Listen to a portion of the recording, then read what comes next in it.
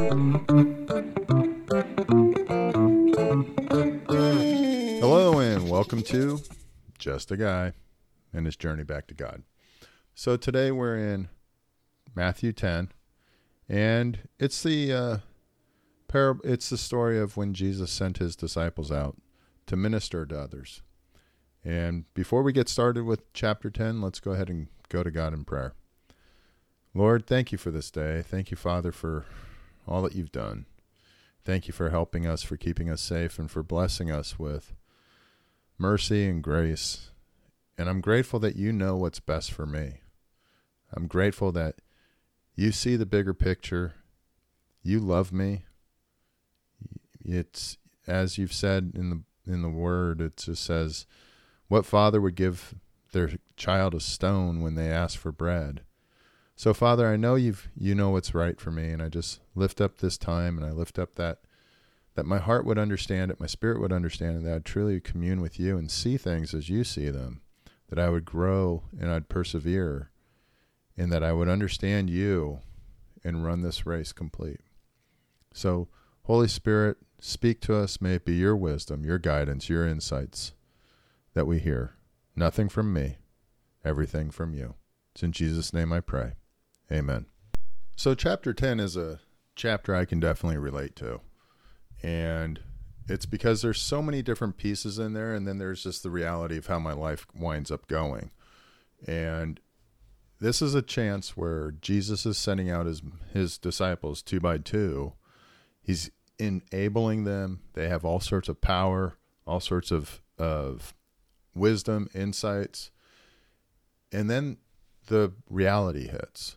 So I know for myself that there have been many times in my life where I sit there and I'm given a great responsibility and I'm like fired up and excited. And then all of a sudden reality hits, and it's way harder and it's way more difficult. And really the question is, am I even going to be able to see this through? And so I go from completely pumped and quite candidly somewhat proud to, oh, dang, am I even going to be able to do this, because reality is hitting home?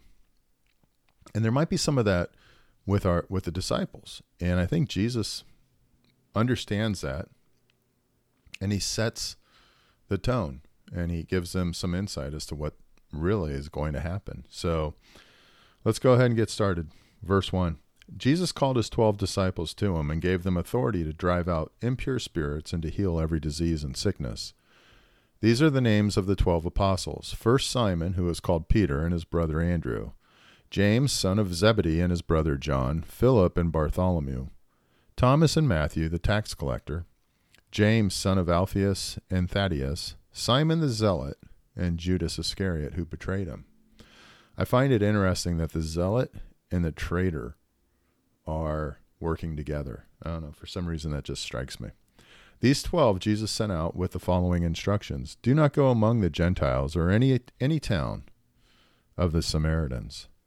Go rather to the lost sheep of Israel. As you go, proclaim this message. The kingdom of heaven has come near. Heal the sick, raise the dead, cleanse those who have leprosy, drive out demons. Freely you have received, freely give. I mean, that's amazing, right? These guys are big time. They're raising the dead. They're healing the sick. They're cleansing the lepers. They're driving out demons. This amazing power. I can only imagine what would be happening to me as I'm listening to this. It's like, wow, I am good. I would be really proud. My head would be big, and I'd be like, dang, I must be important. Do not get any gold or silver or copper to take with you in your belts. Huh? Okay. No bag for the journey, or extra shirt or sandals, or a staff, for the worker is worth his keep. All of a sudden my head would be deflating a little bit, like, wait, maybe this isn't so great. Whatever town or village you enter, search there for some worthy person and stay at their house until you leave. As you enter the home, give it your greeting. If the house is deserving, let your peace rest on it. If it is not, let your peace return to you. If anyone will not welcome you or listen to your words, leave that town or that home and shake the dust off your feet. Again, I would immediately be like, what do you mean, God? What do you mean, Jesus? They're all going to want to listen to me. This is going to be great. Don't they know I can heal and raise and all that good stuff? Truly, I tell you, it will be more bearable for Sodom and Gomorrah on the day of judgment than for that town. I am sending you out like sheep among wolves. Therefore, be as shrewd as snakes and as innocent as doves. Be on your guard. You will be handed over to the local councils and be flogged in the synagogues. Huh? What do you mean, Lord? That'd be my thoughts. I'd be like, went from high to all of a sudden, wait, people may not welcome me? I'm going to get flogged? Holy cow. What did I get myself into? On my account, you will be brought before governors and kings as witnesses to them and to the Gentiles. But when they arrest you, do not worry about what to say or how to say it. At that time, you will be given what to say, for it will not be you speaking, but the Spirit of your Father speaking through you. Brother will betray brother to death, and a father his children. Children will rebel against their parents and have them put to death. But you will be hated by everyone because of me. But the one who stands firm to the end will be saved. Perseverance. When you are persecuted in one place, flee to another. Truly I tell you, you will not finish going through the towns of Israel before the Son of Man comes. The student is not above the teacher, nor a servant above his master. It is enough for the students to be like their teachers and servants like their masters. If the head of the house has been called Beelzebul, how much more the members of his household? So remember that the Pharisees were saying, oh, well, he's casting out demons in the name of the devil. So that's Beelzebul. So do not be afraid of them, for there is nothing concealed that will not be disclosed, or hidden that will not be made known. What I tell you in the dark, speak in the daylight. What is whispered in your ear, proclaim from the roofs. Do not be afraid of those who kill the body, but cannot kill the soul. Rather, be afraid of the one who can destroy both soul and body in hell. Are not 2 sparrows sold for a penny, yet not one of them will fall to the ground outside your Father's care. And even the very hairs of your head are all numbered. So don't be afraid. You are worth more than any sparrows. Whoever acknowledges me before others, I will acknowledge before my Father in heaven. But whoever disowns me before others, I will disown before my Father in heaven. Do not suppose that I have come to bring peace to the earth. I did not come to bring peace, but a sword. For I have come to turn a man against his father, a daughter against her mother, a daughter-in-law against her mother-in-law. A man's enemies will be the members of his own household. So that's from Micah 7:6, and that's a prediction about a prophecy about the upcoming Savior.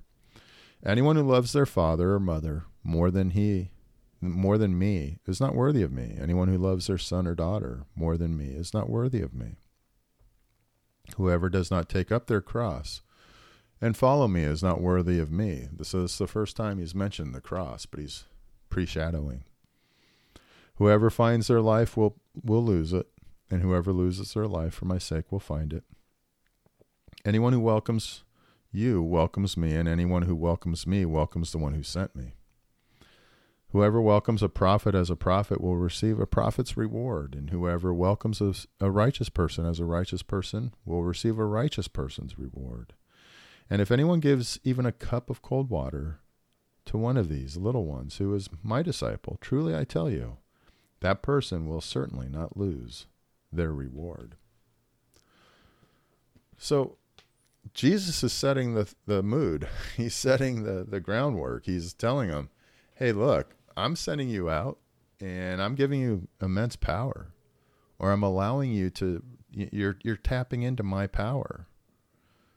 And we all have the ability to tap into that. And I know there's times when I sit there and I'm like, oh yeah, I'm tapped into God. And as soon as I think that, I know I'm going to be attacked. I'm going to be completely attacked by the devil.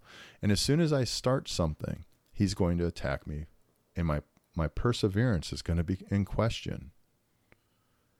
And so I'm going to read just a little bit here from Charles Spurgeon, what he says about chapter 10, basically the first third of it. Perhaps bright visions floated before their minds of honor and esteem among men. He's speaking about the disciples when they're being sent out. It was no mean dignity to be among the first 12 heralds of salvation to the sons of Adam. Was a check needed on their high hopes? Perhaps so, lest they should enter upon their work without having counted its cost. Christ gives them a very full description of the treatment which they might expect to receive, and reminds them that it was not the commencement of their ministry which would win them their reward, but he that endureth to the end, the same shall be saved.